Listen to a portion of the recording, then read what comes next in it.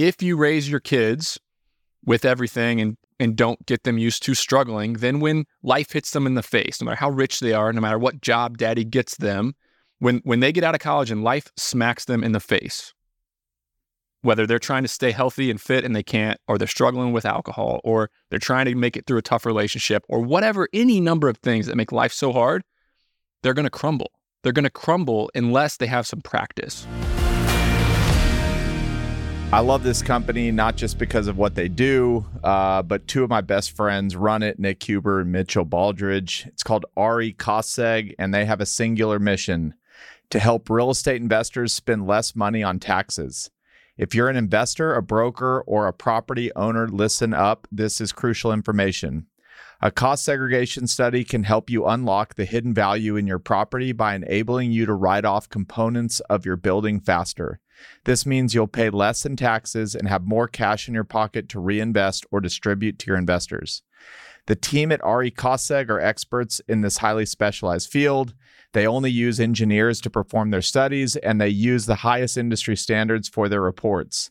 Over the past year, they've completed over 600 Cosseg studies and have saved their clients more than $65 million in taxes.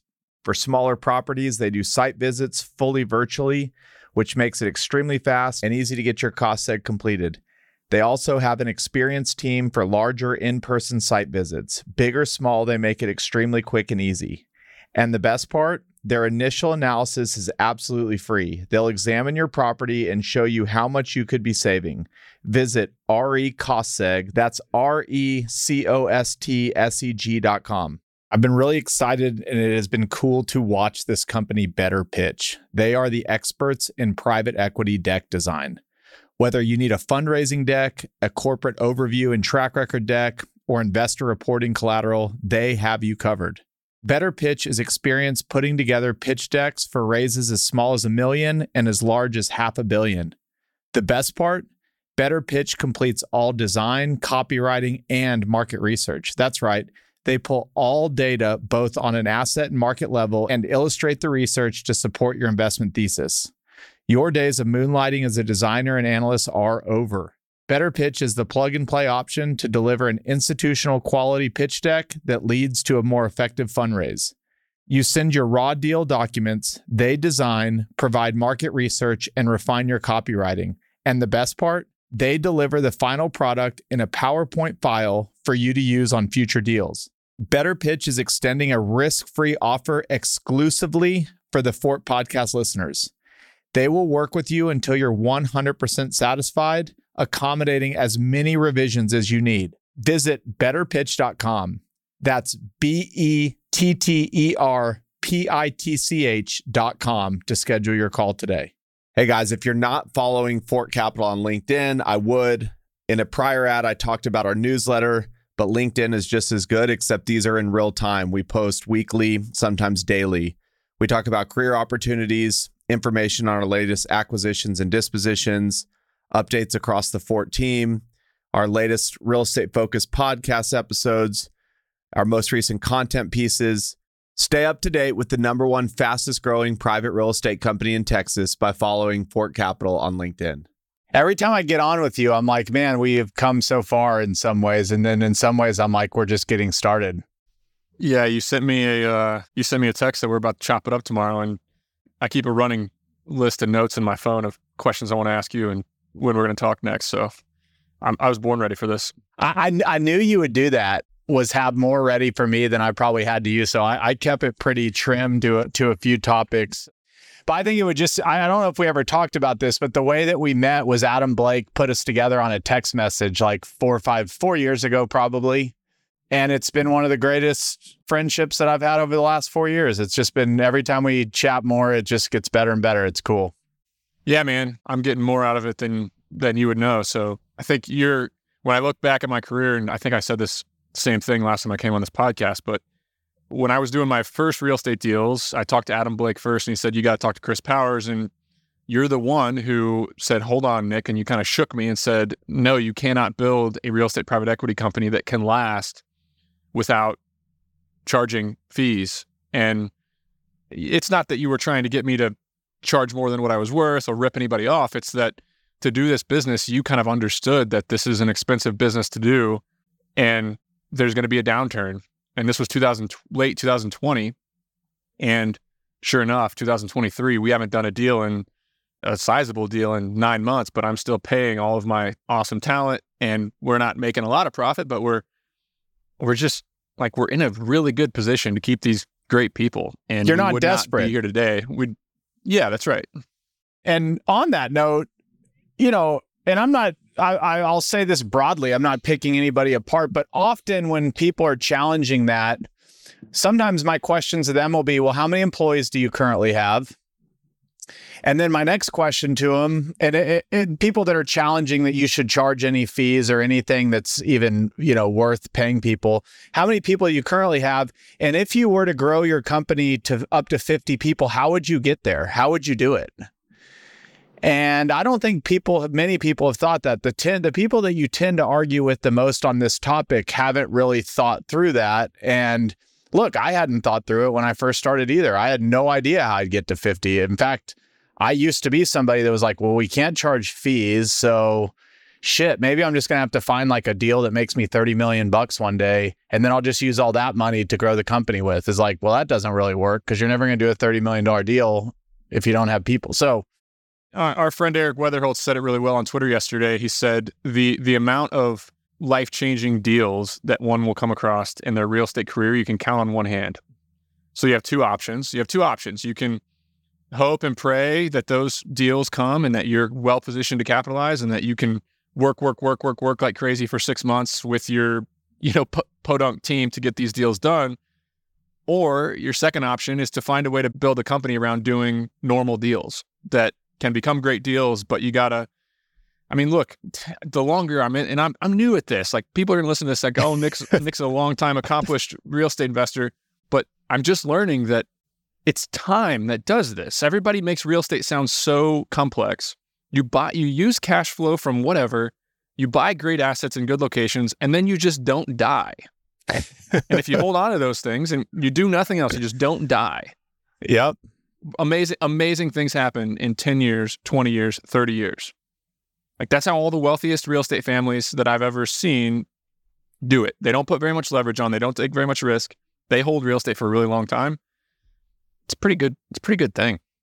The worst news for people like me and other people is like being active feels awesome. And the actual answer to most people's issues is like, just do nothing. Like you said, just don't die and just hang on. That's the best strategy.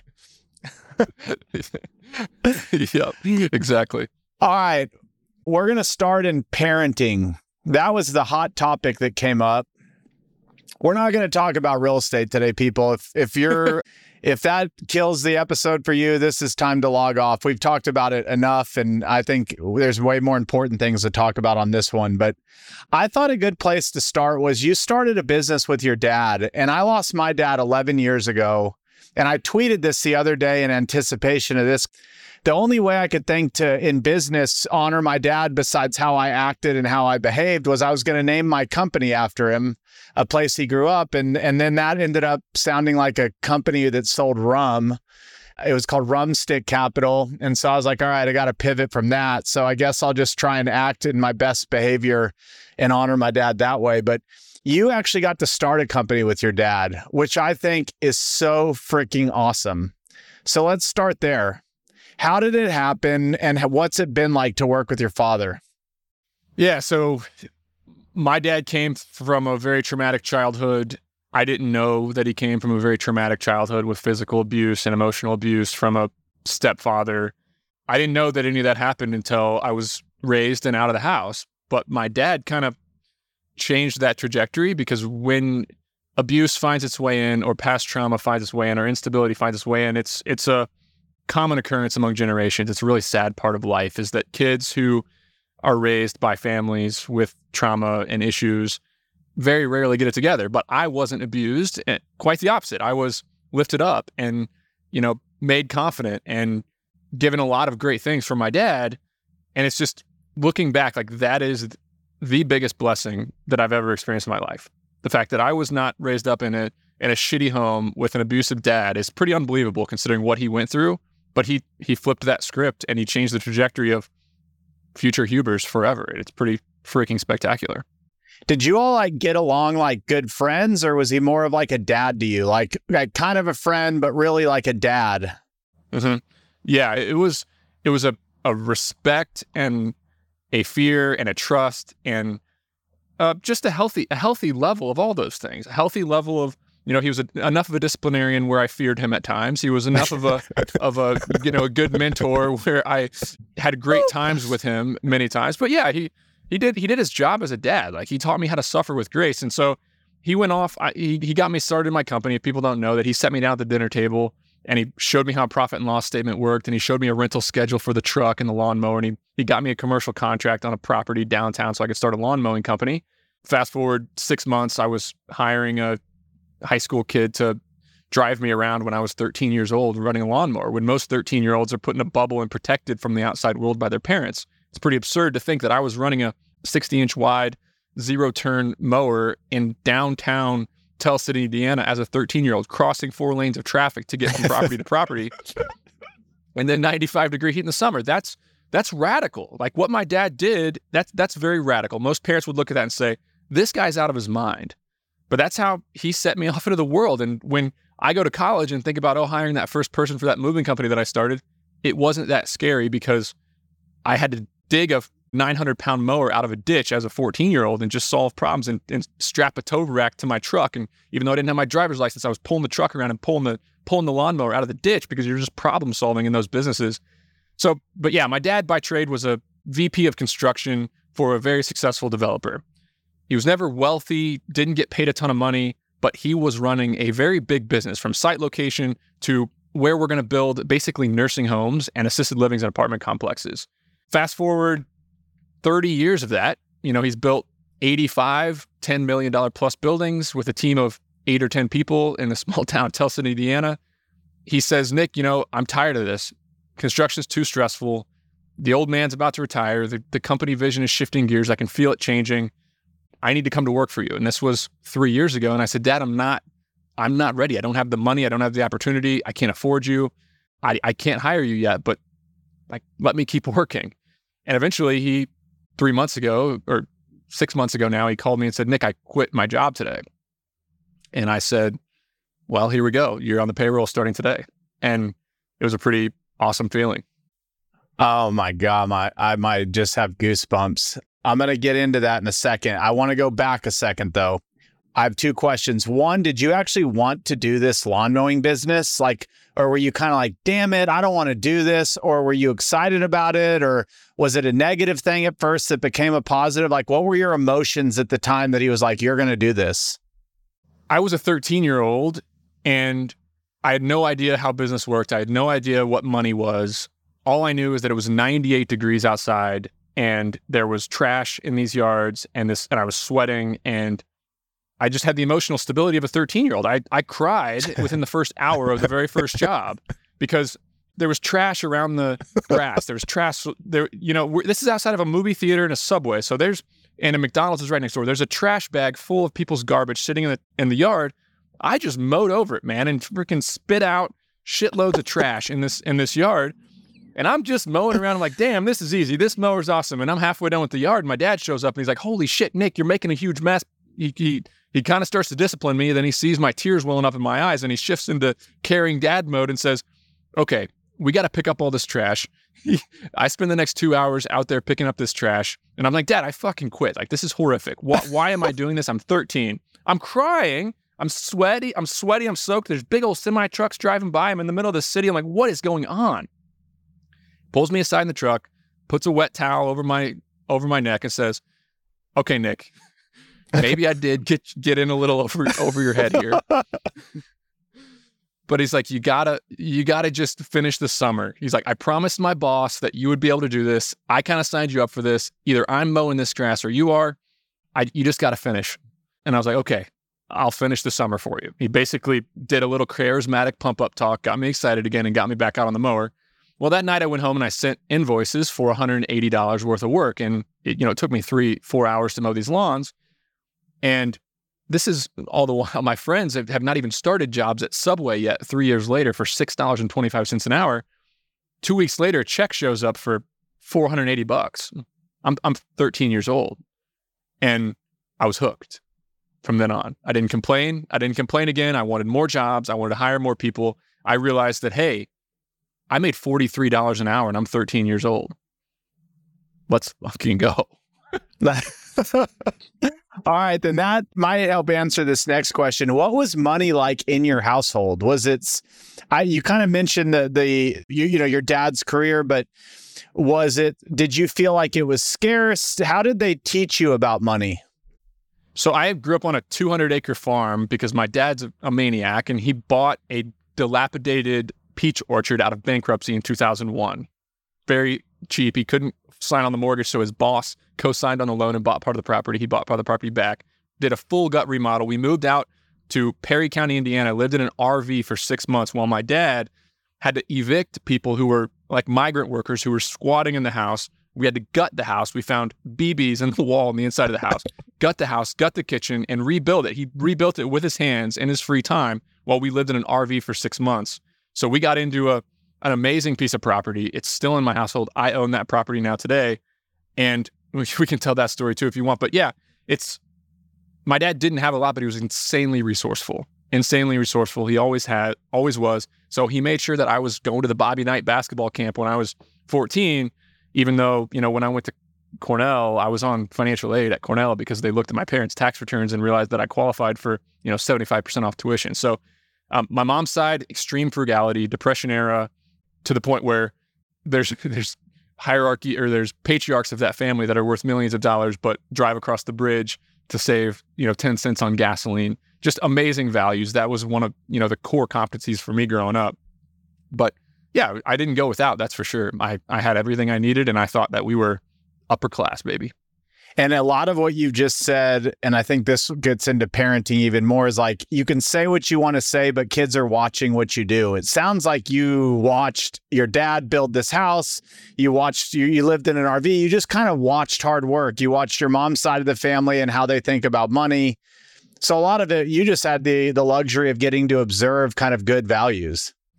Yeah, I didn't realize that there was a different part of the world until I went to college in Ithaca in the Ivy League and saw kids from wealth, kids from New Jersey, Long Island. Both parents are attorneys, and they would have they'd want to go skiing at Greek Peak that weekend, and they would go to North Face and spend $750 on dad's Amex to get a puffer coat, new shit, and then they'd get home and put it in the moldy basement and forget about it. That exploded my mind. I had never thought of that exists, but it exists today, and we all know about it. So yeah, and then when I started my company, I was pinching pennies to the extreme. We were buying $1,500 cargo vans on Craigslist, driving to the south side of Chicago to buy a box truck for $2,200. Like, looking back, if I had a little capital and I had a sense of what's worth investing in, it would have been a lot easier in those early days. But I think it was a blessing. Like, hell yeah, amazing values that came up.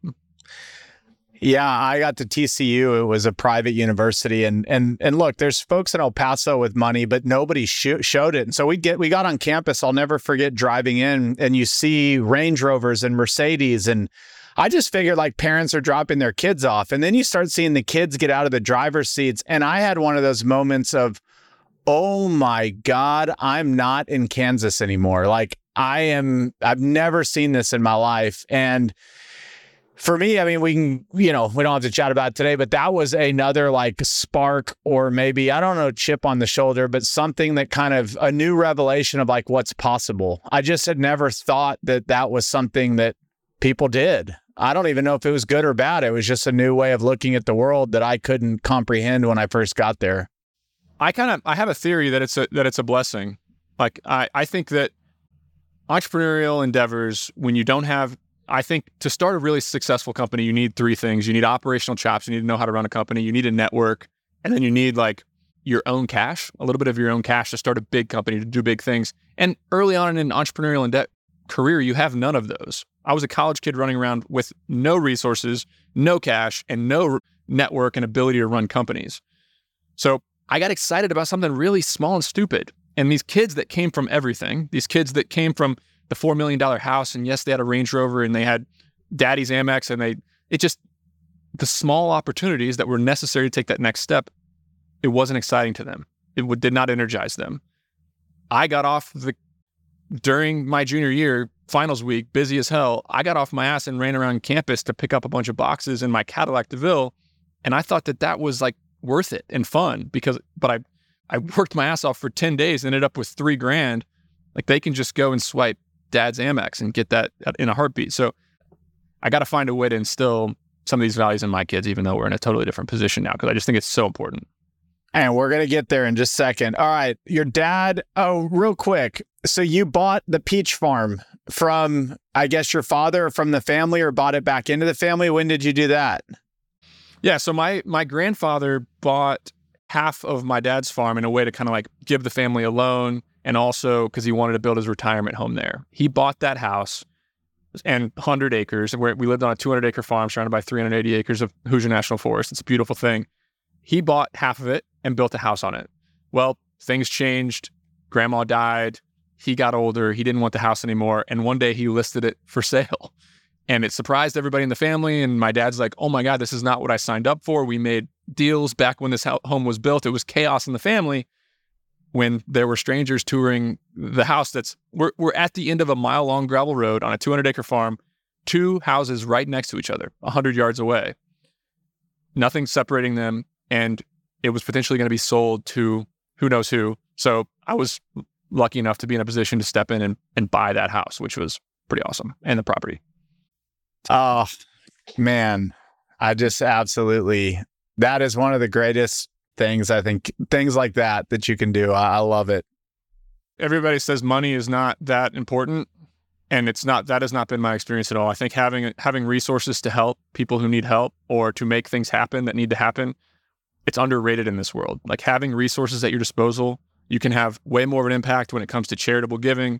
You can have way more of an impact when it comes to helping people you love, and just security for not only you, but your entire family.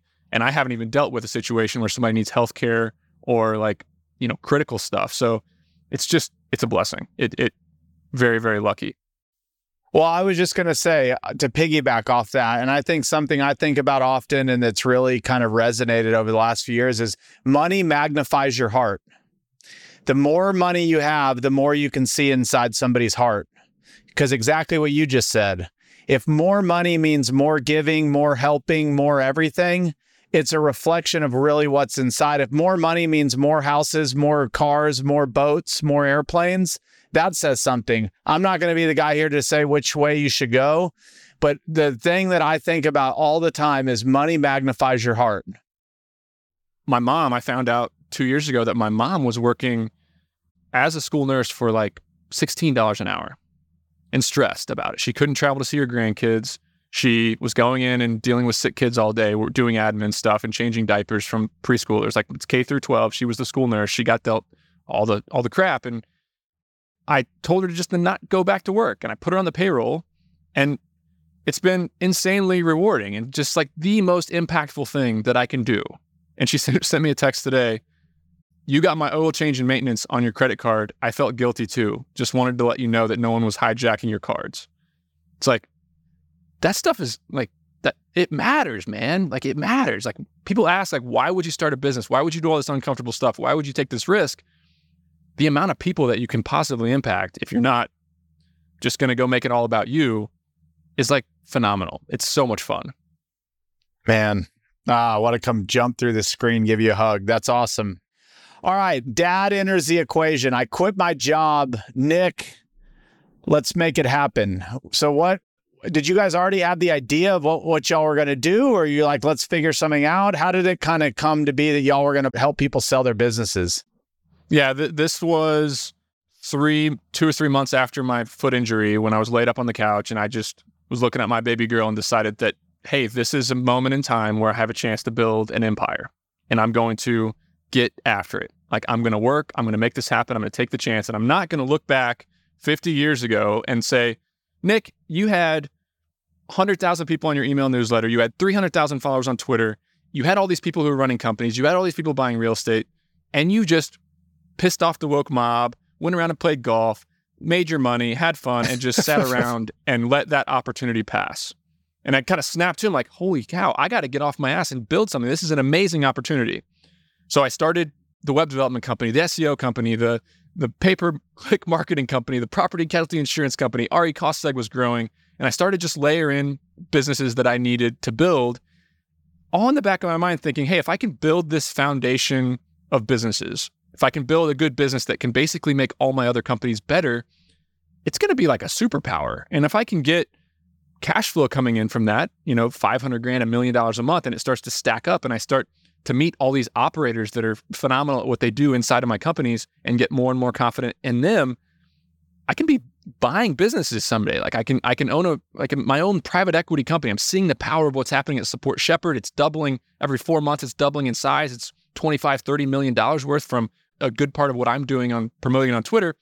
I'm like, wow, I need to get after this.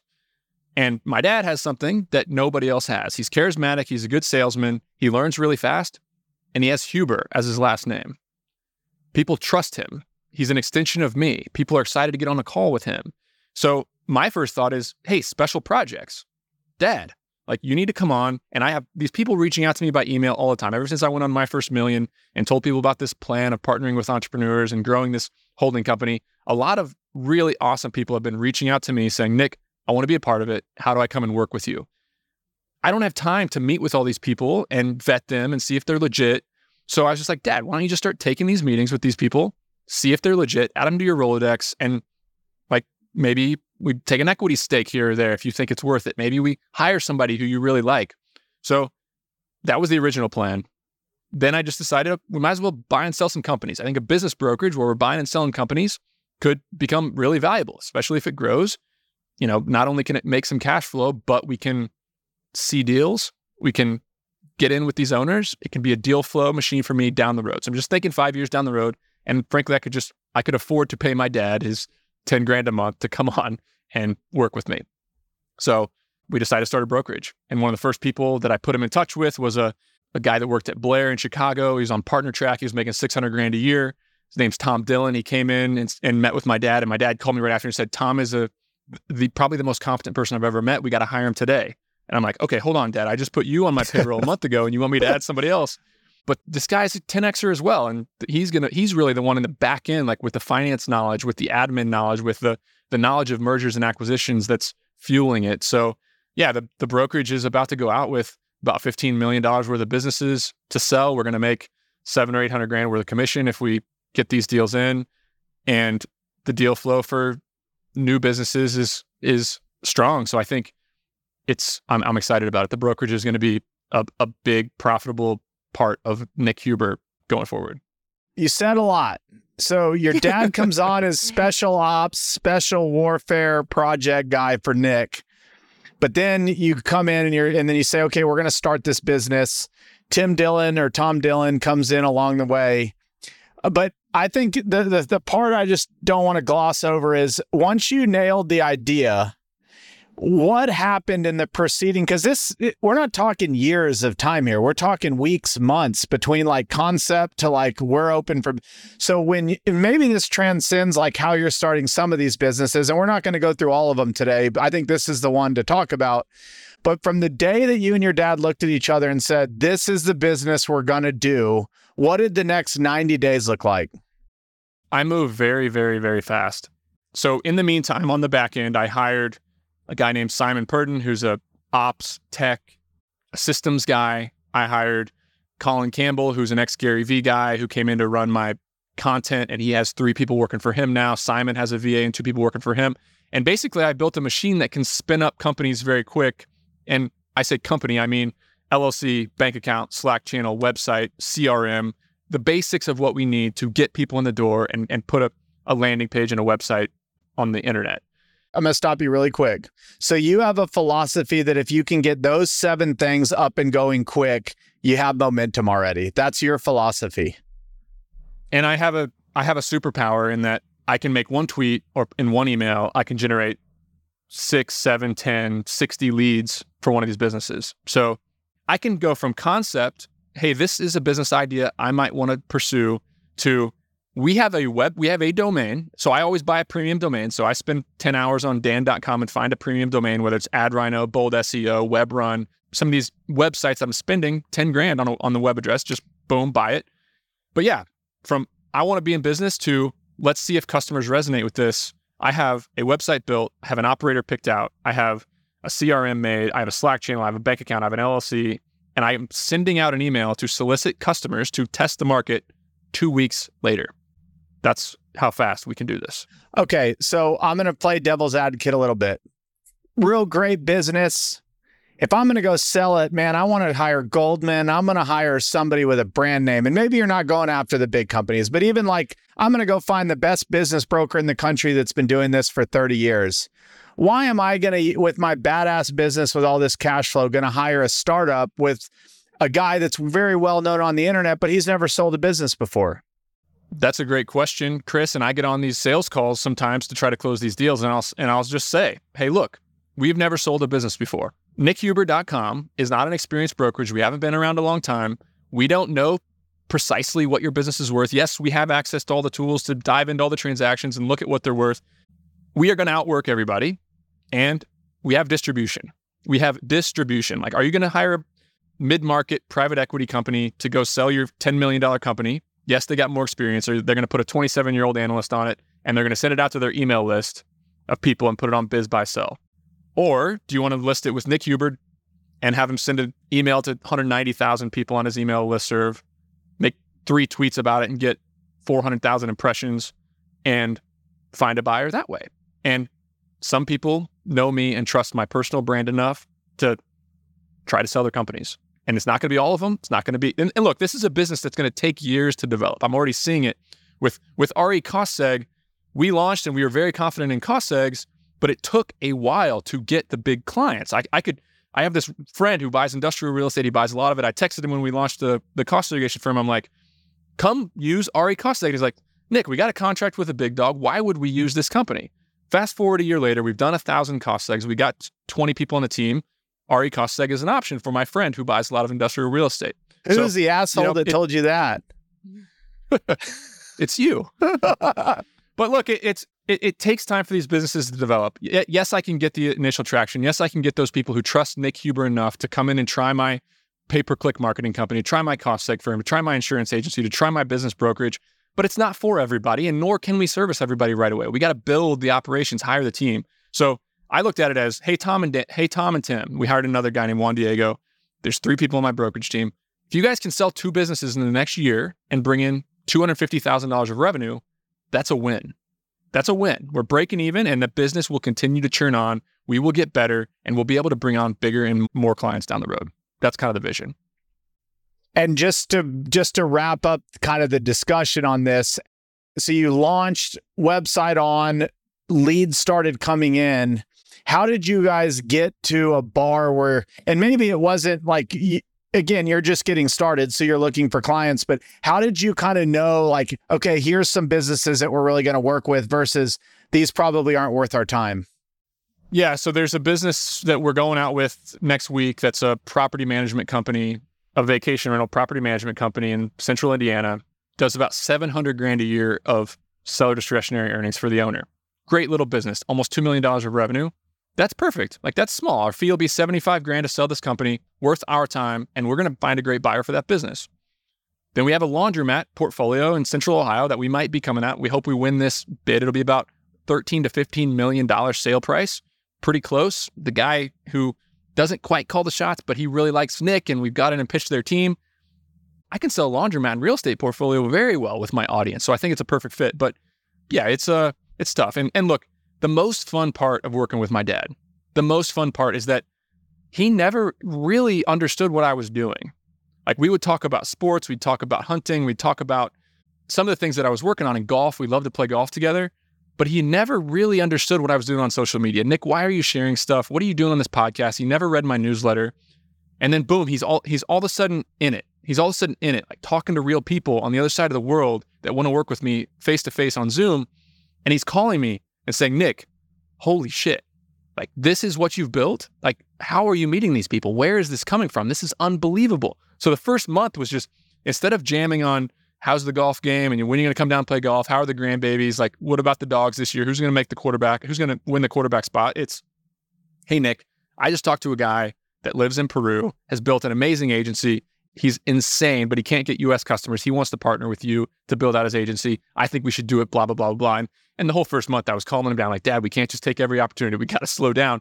But the main part is that like all of a sudden he understood and he saw what I was building and like he was proud of me, man. He like said, Nick, I can't believe this. Like this is going to be your coming out year. You're going to build an empire. I'm bought in. This is going to be incredible.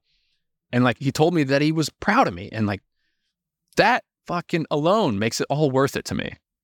It's just he didn't know what I was doing. Say it again. How much does it mean to you that your dad is proud of you? I think over half the insecurities that people have in this world, don't trusting themselves, not taking risks, not jumping on opportunities, comes from the fact that even their parents didn't like approve of what they're doing. And when I looked at my dad growing up, all I wanted to be was my dad, man. Oh, I saw my dad. I just wanted to fucking be him. So awesome. Yeah. When he comes in and tells me that I'm doing amazing shit, that's what it's all about, man. I could care less what people on Twitter think of me, what, my neighbors think of me, my friends here in town think of me. When my dad, who I've been idolizing my entire life, comes in, sees what I'm working on and thinks it's cool and thinks that I'm doing amazing stuff, like that is why, man. That's why it's so awesome. You got me going. And I think your dad's looking down, impressed on what you're doing, Chris. I mean, fuck. I mean, my stuff's more public. I share way more of it, but your empire's growing quite a bit faster than mine and on the back end. So your dad's looking down, very, very proud of what the powers are doing.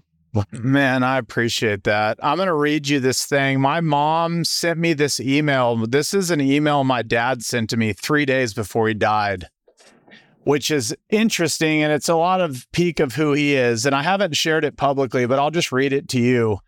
I'll set the context.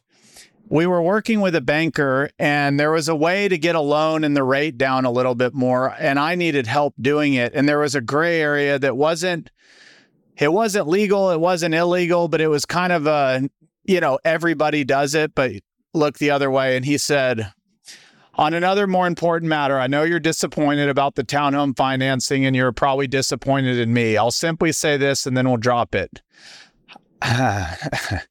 I would do next to anything for you within my physical and fiscal capability to help you succeed, and I believe you know that.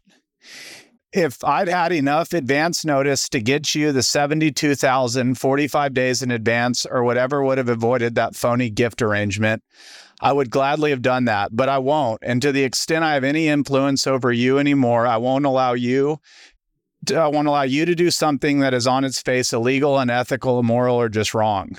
And that is true whether we get away with it or not. In this case, I don't doubt that, as the bank president said, everybody does it and that we should not have been caught. However, what does that say about us? Everybody does it because the world is filling with people whose sense of right and wrong is shifting and situational. If they can get away with it, it's okay. You're better than that, and you have the influence upon and respect from others to make them better than that by observing your behavior. This world needs more people like you. Lastly, what if, God forbid, that 1 in a million chance should come about and the federal regulators looking into the bank somehow question this loan? Would it have been worth the fine, the possible jail time, and the loss of my medical license or your real estate license because of a felony conviction to save the 1% in interest? The answer is obvious. You did the right thing, and you can be proud of that. Love, Dad. That is being a dad. That we could have gotten away with it. Everybody does it. The bankers said it was fine, but it wasn't right, and he wouldn't do it. And at the time, this was like 23, or I guess I was 25 when he died. So this was 25-year-old Chris. I was so upset with him in the moment. And my mom the other day sent me this and said, you remember this email? I don't. I just had it printed. It's up on my wall on a frame. And that will be with me the rest of my life. But it goes back to like being a dad, like, man, you just want to be like your dad. Or if you have had a dad that you want to be like what a gift. And to the people that don't, my heart hurts even more for them. Yeah, what he did was left a very, very important lesson with you, man. I mean, He hurt you in the near term. This is so hard as a dad, too. You know it was hard on him. He hurt you in the near term. He hurt you in the near term to help you out in the long term. And sometimes as men, we don't know not to do that to ourselves. And to have that is incredible. Dude. Well, you've got two sons that you do a lot with. That what's the plan? Because I know, and you and I both have talked about this, they're not going to get to live in an RV and watch you build a house. Maybe they will, but that would just be you going out of your way to create an experience. That's kind of not how life works. So what are the ways that your kids are going to wake up and say, I want to be like my dad? I think look, my dad, he didn't have it easy, but he had an easy example because he was struggling. My dad was struggling and he was getting through to make a better life for me. Like, that's what he was doing. He was like, well, Moses talks about it all the time. Wealth is a generational game, right? People come over from another country. They work their whole lives for an hourly wage, Saturdays and Sundays included, so that the next generation can have a chance and go to a decent school and go to college and maybe work a better job. And then that whole generation works their whole lives and retire so that they can send a kid off to the Ivy League or to just take a step up. And like, my dad grinded and I have that, but yeah, now here I am and here you are. And my life has changed beyond my wildest dreams in the last 5 years. And it's hard, man. It's hard. Like, what am I going to do to show my kids that I'm struggling? Because life is hard for everybody. People say the more money you get, the easier life gets. And yes, that's true. But it doesn't stop from the travel delays. It doesn't stop from the rain happening on an event when you got people coming over. It doesn't stop the sicknesses. It doesn't stop the hangovers. It doesn't stop the struggles with all these things that tempt us as men. It doesn't stop any of this other really hard shit that people don't see in life. So if you raise your kids with everything and don't get them used to struggling, then when life hits them in the face, no matter how rich they are, no matter what job daddy gets them, when they get out of college and life smacks them in the face, whether they're trying to stay healthy and fit and they can't, or they're struggling with alcohol, or they're trying to make it through a tough relationship, or whatever, any number of things that make life so hard, they're going to crumble. They're going to crumble unless they have some practice. So the only correlation, I think about this so much, it's probably occupies, I love the fact that you made this tweet and said, hey, what should Nick and I talk about? And almost everybody wanted to talk about life and how to be happy and how to raise good kids, because that's all I'm thinking about. And I've talked to a lot of rich people. I've talked to a lot of rich people who made amazing kids.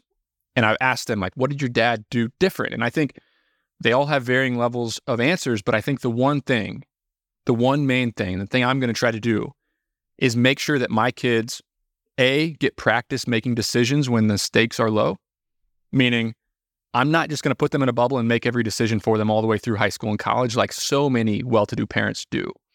And number two, when they inevitably make bad decisions and they got to struggle a little bit, just like your dad kicked you in the ass and my dad has kicked me in the ass so many different times, I'm going to make them like deal with the consequences. I'm not going to bail them out. If they get a DUI on the way home from a football game, I'm not going to call my buddy who's a judge that I'm playing golf with and get them out of it. I'm going to make them deal with that. If they drop their iPhone and shatter the screen, then they're going to go a month without an iPhone until they save up the money to get a new iPhone. They're going to just live with the consequences. I think you just got to teach these kids to learn how to struggle with grace, because life is a struggle.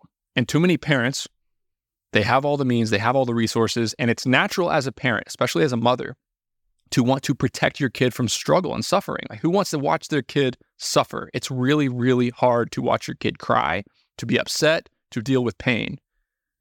But you've got to make them get comfortable in those uncomfortable situations, and you got to make them get used to struggling.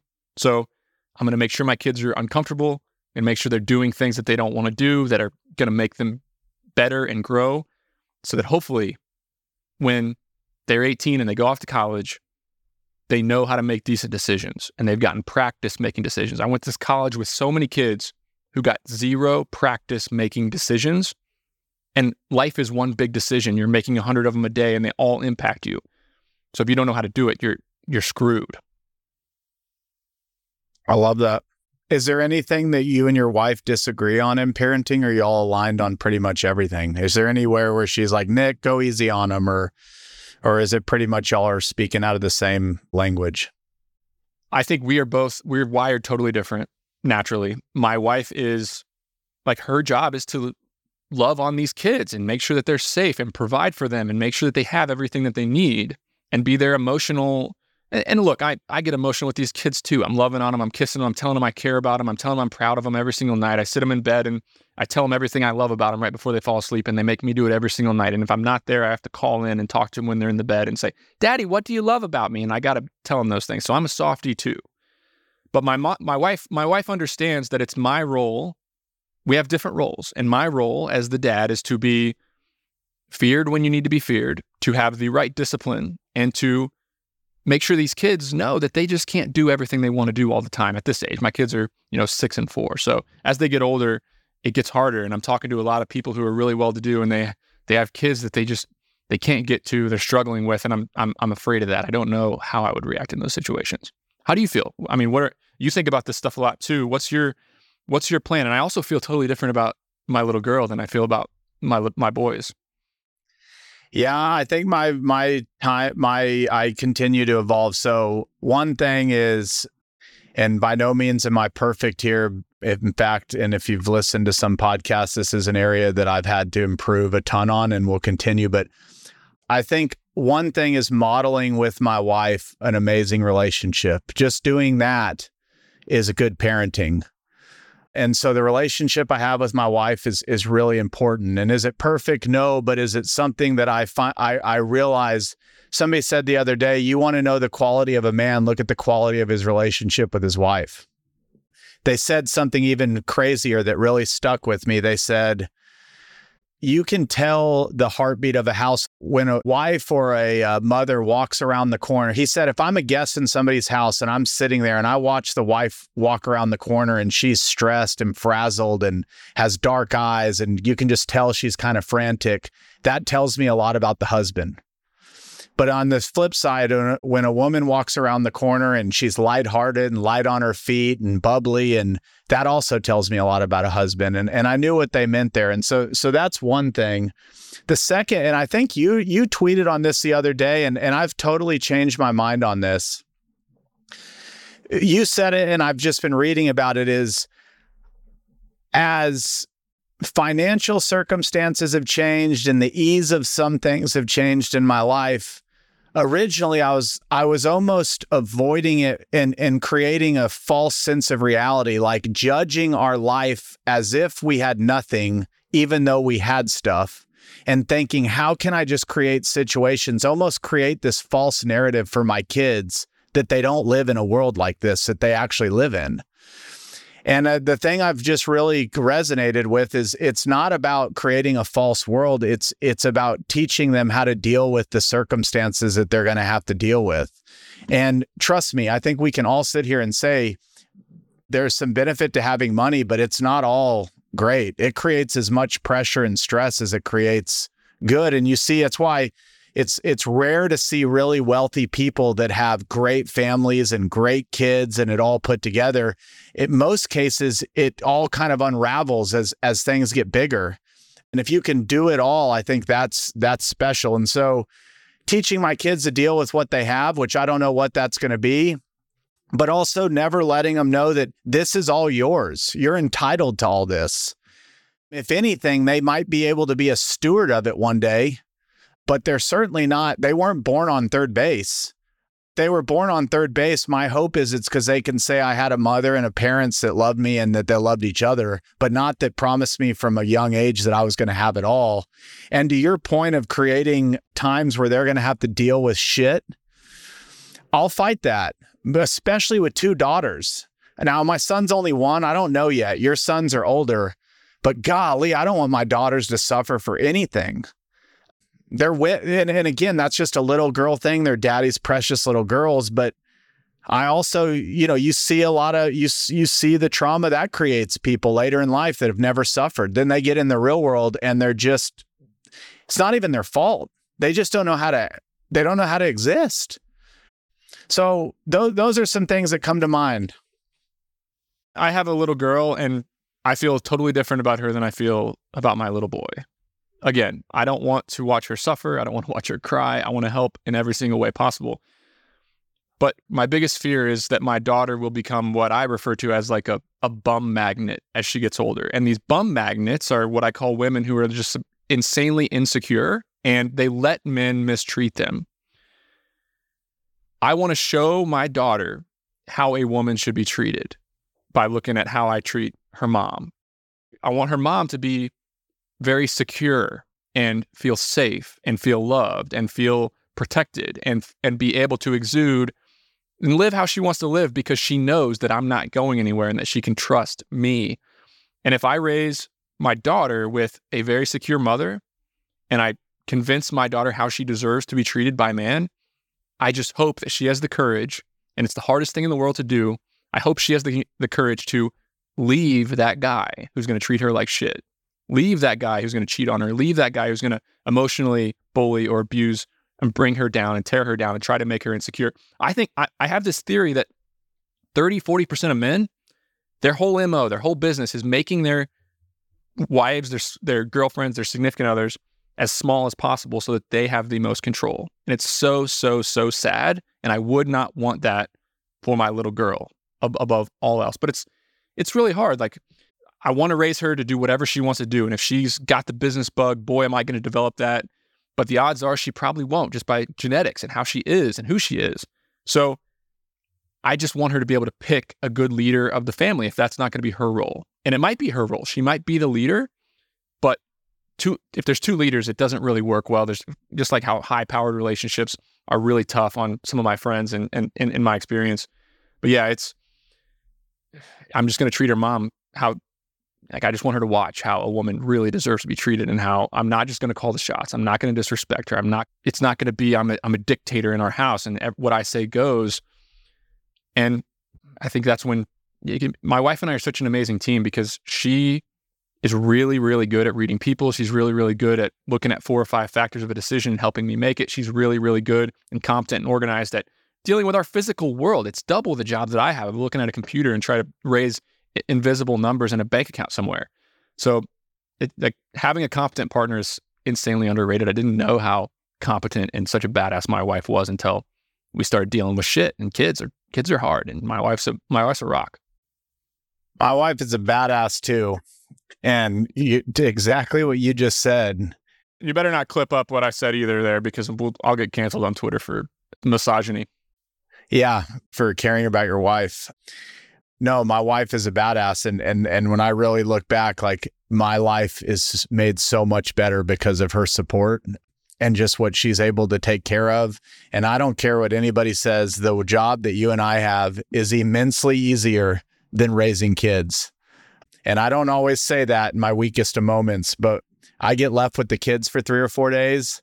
And oh my gosh, I'm like a pool of water. I can't keep it going. I'll tell you a quick story, kind of on topic, kind of off topic.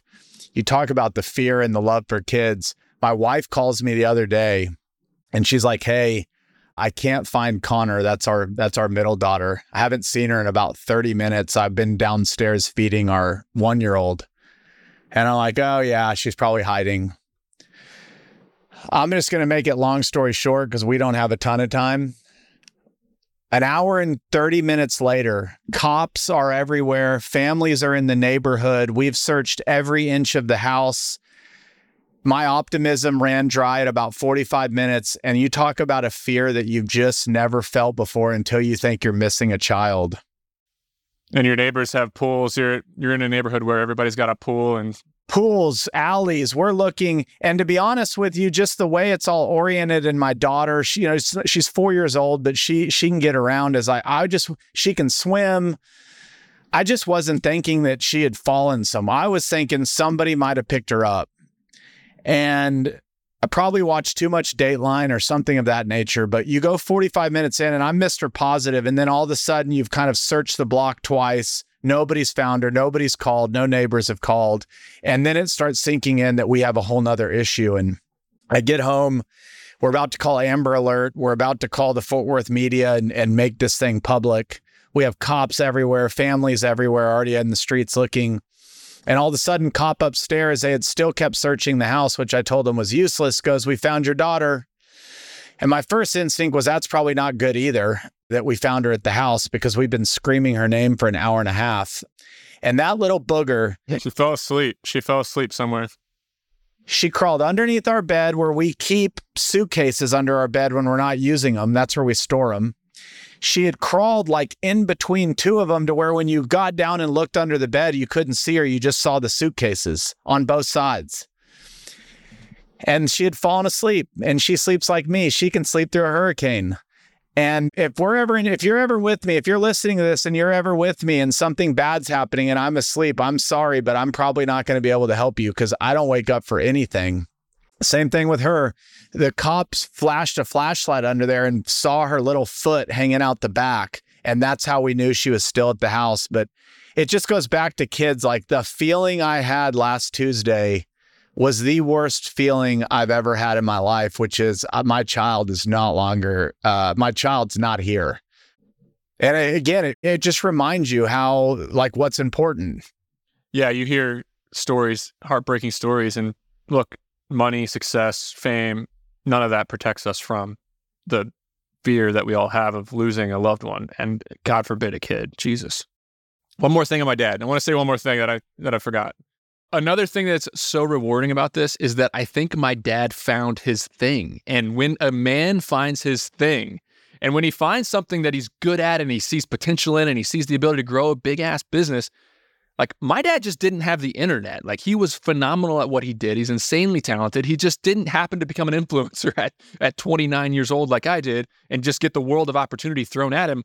But the guy's a killer, and he's on there and he's doing these deals and he's talking to these people. He's making things happen. And I can just see it, and he can see it. He can see building a brokerage that's doing, $10 million a year of revenue with 5 or 10 reps. And he's traveling around playing golf with people. He can see it. He can feel it. And he's having a freaking blast. And it's just, that's part of the fun too. If this thing goes, if this business pops, and I don't know if it will, but if the business goes, he will have built it. I am not helping him. I am ignoring his calls. I'm saying, Dad, figure it out. Do what you want to do. And if he builds it, he's going to say, I freaking built that. And like, what man doesn't want to do that crap when he quits a job that he's been working at for 30 years? If you're watching this on YouTube, or it'll be in the show links, but it's called You Have What It Takes. What every father needs to know. And the skinny of it, it's only 50 pages. If you're looking, you can see it's a thin little book. Basically, every man and every little boy, and it never goes away, they want to know that they have what it takes. And every little girl that becomes a woman wants to know they're seen and that they're beautiful. Those are what drive our instincts, our biological instincts. Do men have what it takes, and are women seen, and are they beautiful? And it's what you just said. Even your dad today, building it, now it's a game of like, do I have what it takes to get this done? And that is what drives, that is the underlying current of most males on this planet. And the answer is, yeah, we all have what it takes. And the world today is designed in a way that it often makes you feel like you don't. Social media has been the gasoline on humanity to make a lot of men in this world feel like they don't have what it takes. And especially women feel like they're not beautiful enough, or they're not seen, all you see. And I think about my girls getting on social media one day and just what women deal with. And man, it's just a lot. There's a lot to unpack there. The world's hard. That's the bottom line. The world is freaking hard. It's hard on men. What I see that's also really sad, Chris, and I want your thoughts on this. I see men who come from very, very successful fathers or parents or mothers, and people who have built that big business, and maybe they're taking it over, and somehow they don't feel happy. Like, they don't have happiness, even though they're amazing and they're doubling and tripling the size of the company and they're doing amazing things in their own right and they're building. They just have a chip on their shoulder because, and rightly so, a lot of the jealous crabs in a bucket, these people who just want to see people lose, will make these remarks like, oh, they're just doing it because daddy built it, and all these things that are so cruel to a man, and they put the knife in and twist it.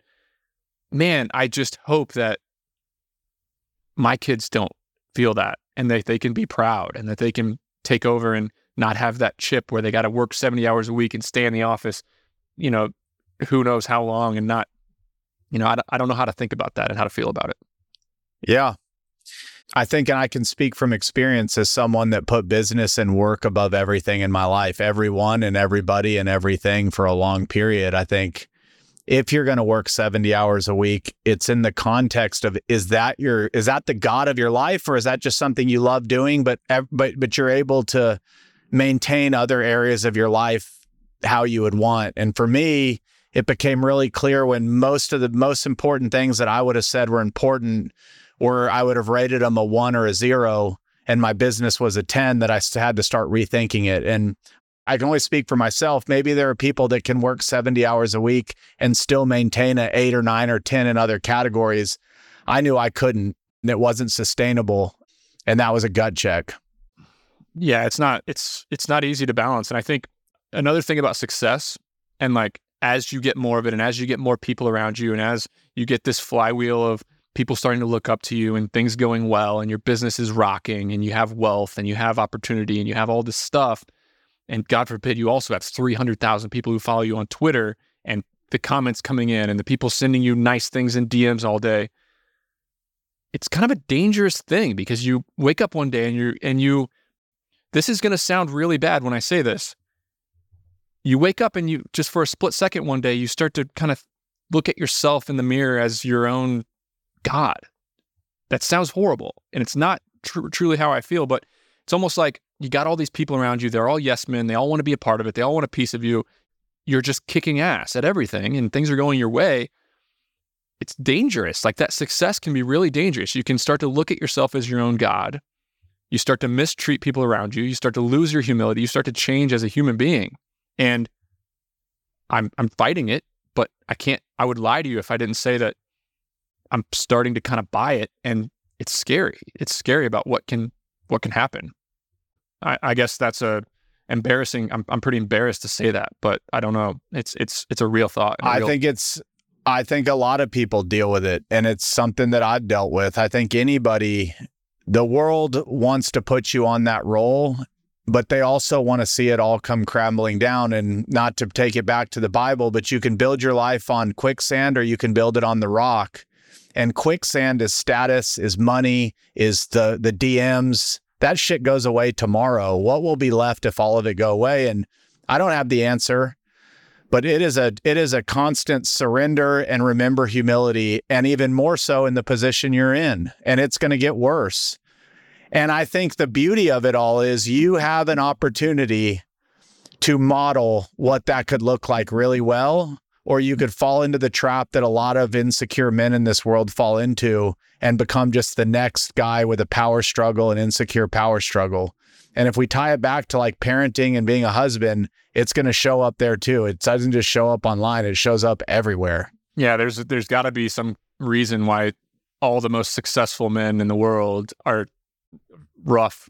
They're just, I'm not in their homes, but they're not staying married. They're not spending time with their kids. And this isn't even a political, but look at the people that run countries and high-powered politicians. And we've gotten so used to letting these people it's so obvious, and on both sides of the aisle in countries all over, the men and maybe some women, I don't know, but it's mainly men that run a lot of this stuff, are on the biggest power trip you've ever seen.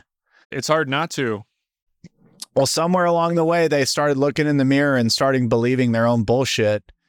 For me, like the problem with my path as a social media influencer, I know that to get to that next level of Grant Cardone, Ty Lopez, Tony Robbins, these people who, like, there's influencers, and then there's there's C and D list influencers. I'm a C and D list influencer right now. I'm famous in our own little community on Twitter. But to get to that next level, there's one way to do it. And you have to yell down people's throats how awesome you are and how much money you make. And you have to take pictures of yourself at your really nice real estate and on your private planes. And like, I know that I have to do those things to get big. I know that I'm going to have to do some of that stuff. And I got to tell people how much money I make, which I do. And then people just start to come and they start to want a piece of you. And everybody in the whole world's selfish. Like, newsflash. Everybody in the whole world is selfish. I'm selfish and other people are selfish. Luckily, two people who are selfish can work together and have a mutually beneficial relationship that's very prosperous. Men and women, married couples are both selfish. We're doing it for ourselves.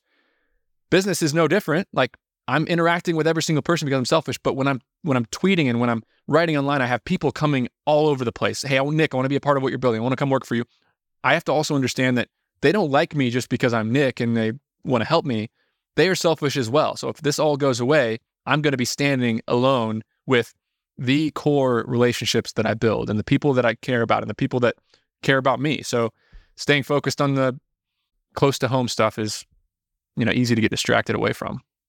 Well, I will continue to challenge you because I don't think I'll be the first one to say that might be the playbook that you've seen and you're just going to become like all the rest of them, a famous guy that hates himself. Those people aren't happy. Those people are not happy. You already know you're not going to be happy doing it. That's a playbook that somebody said, but you don't have to do it. The most famous human being of all time, whether you believe in him or not, might be Jesus Christ, did the absolute opposite of everything you just said.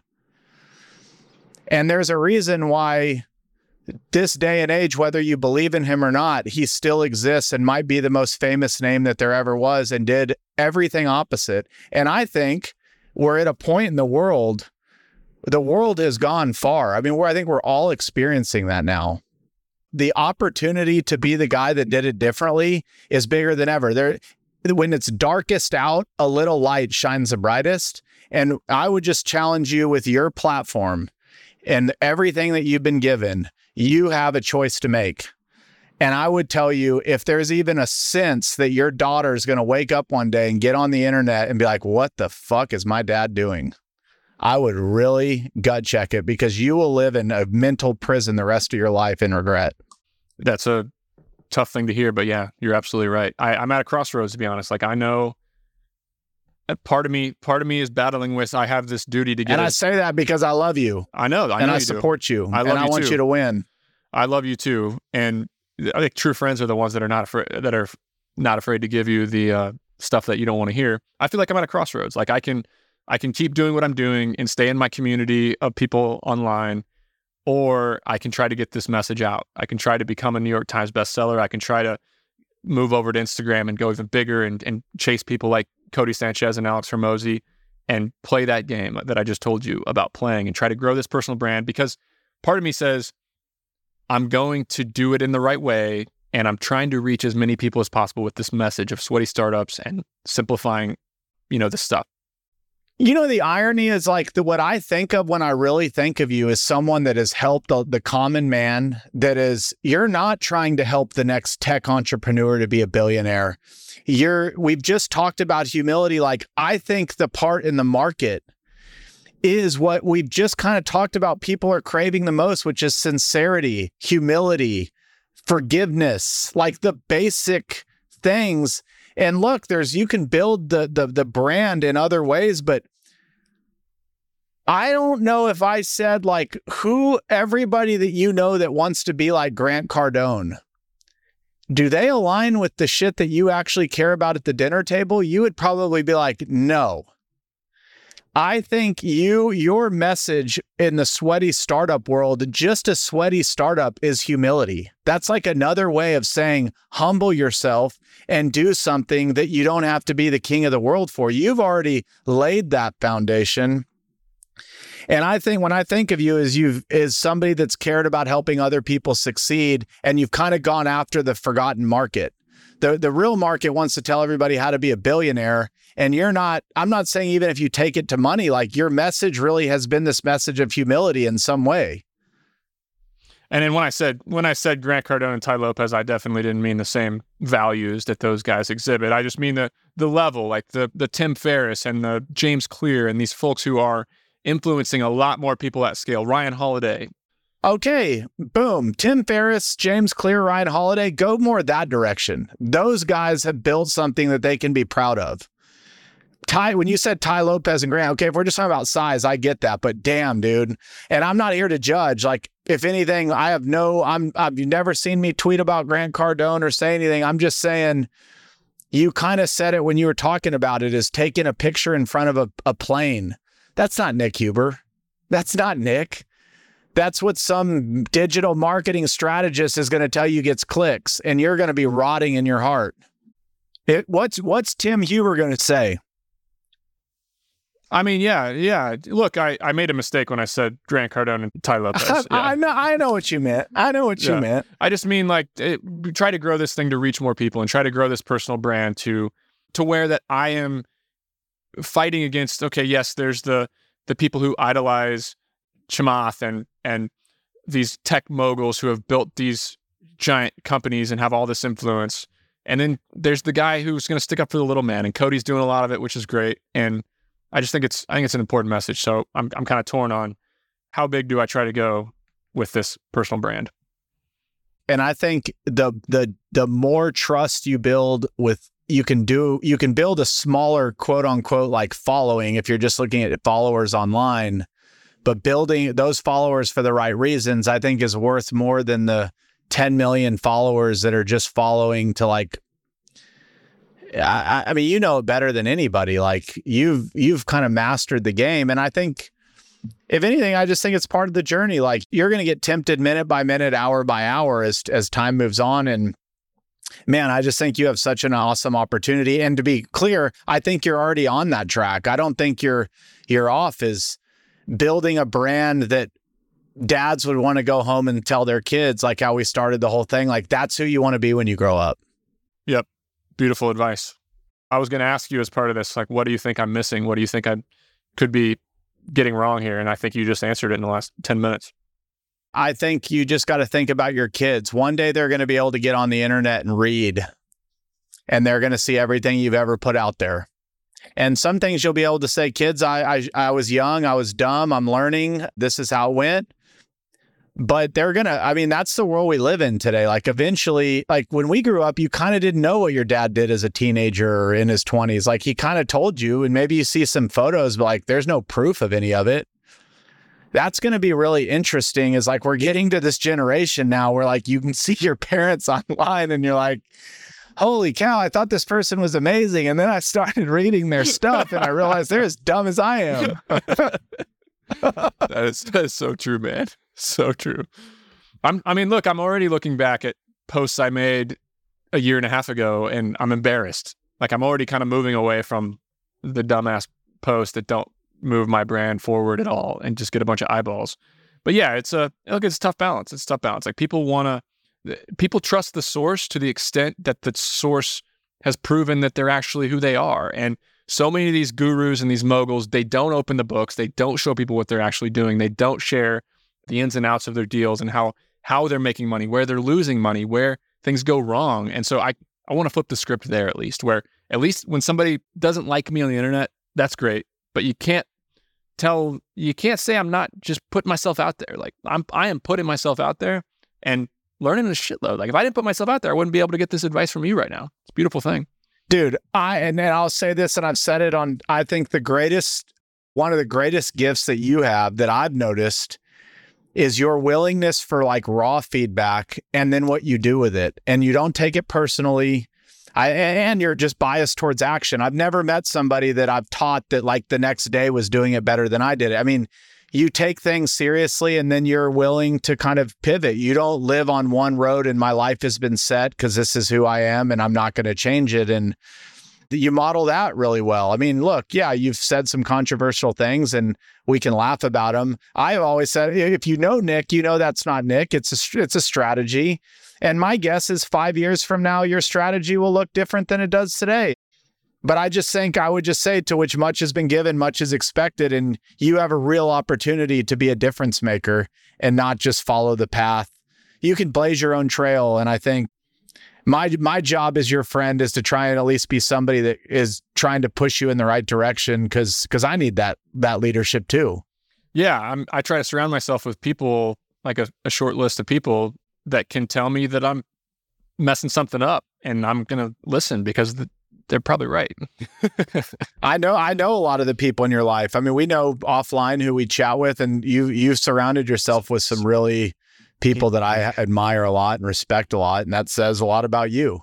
And so again, just keep those little kiddos, keep that little girl in mind as you're strategizing before you press click on the next strategy or the next, am I going to take is like what my daughter's going to see this one day. Mm-hmm.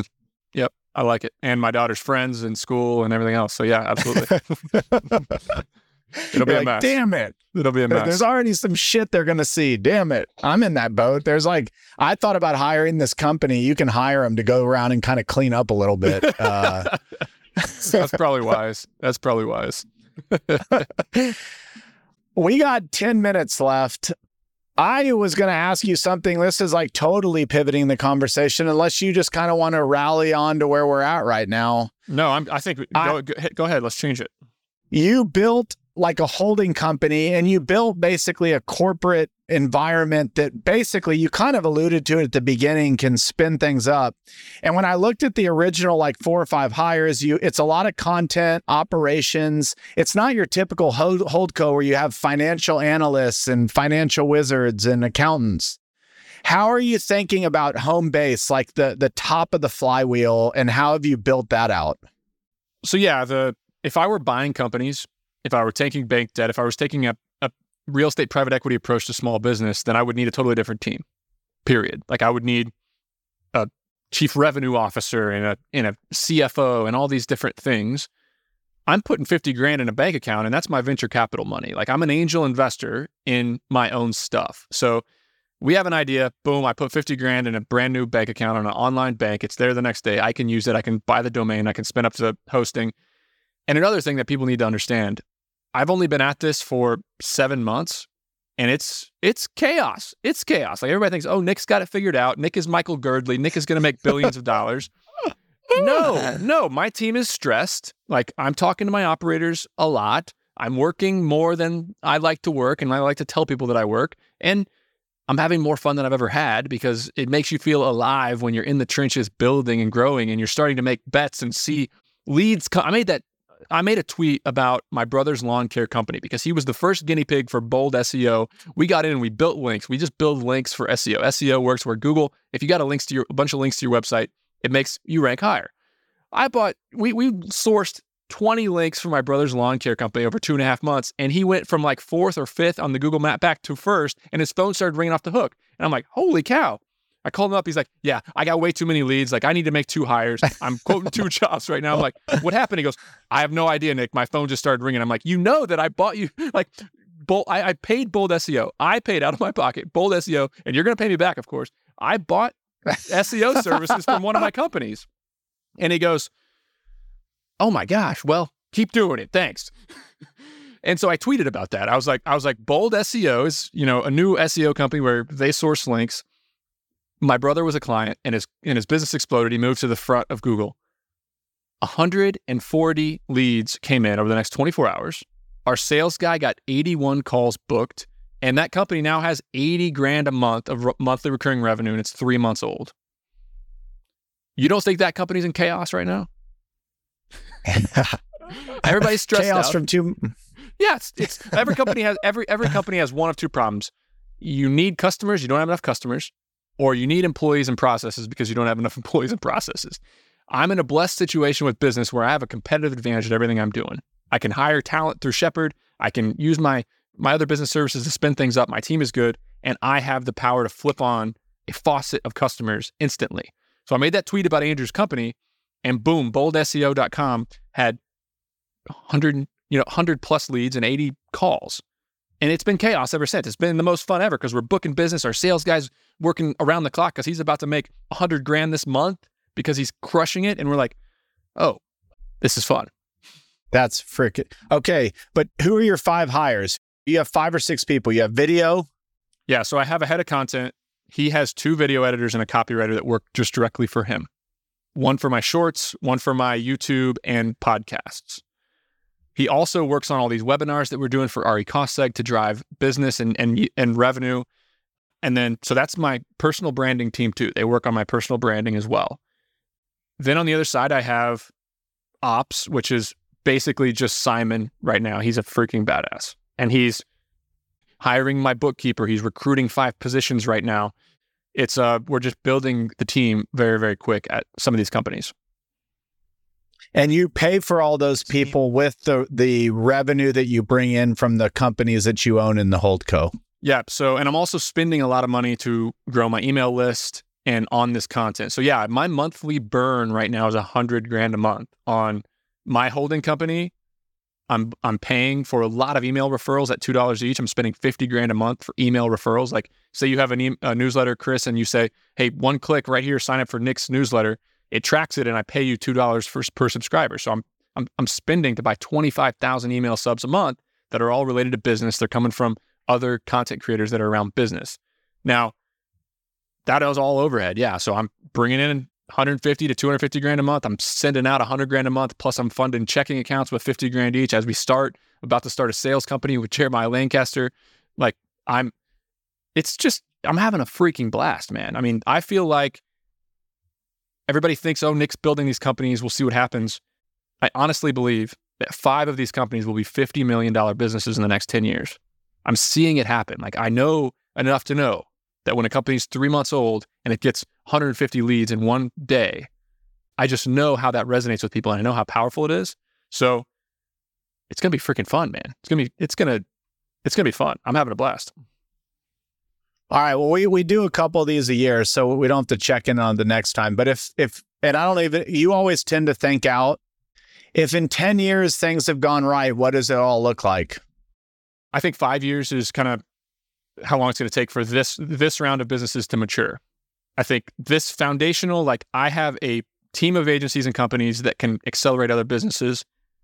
I want all of these companies doing 5 to 10 million of revenue, all of them at least doing 1 to 2 million of EBITDA. All 10 of these businesses, I don't think any of them will fail, honestly.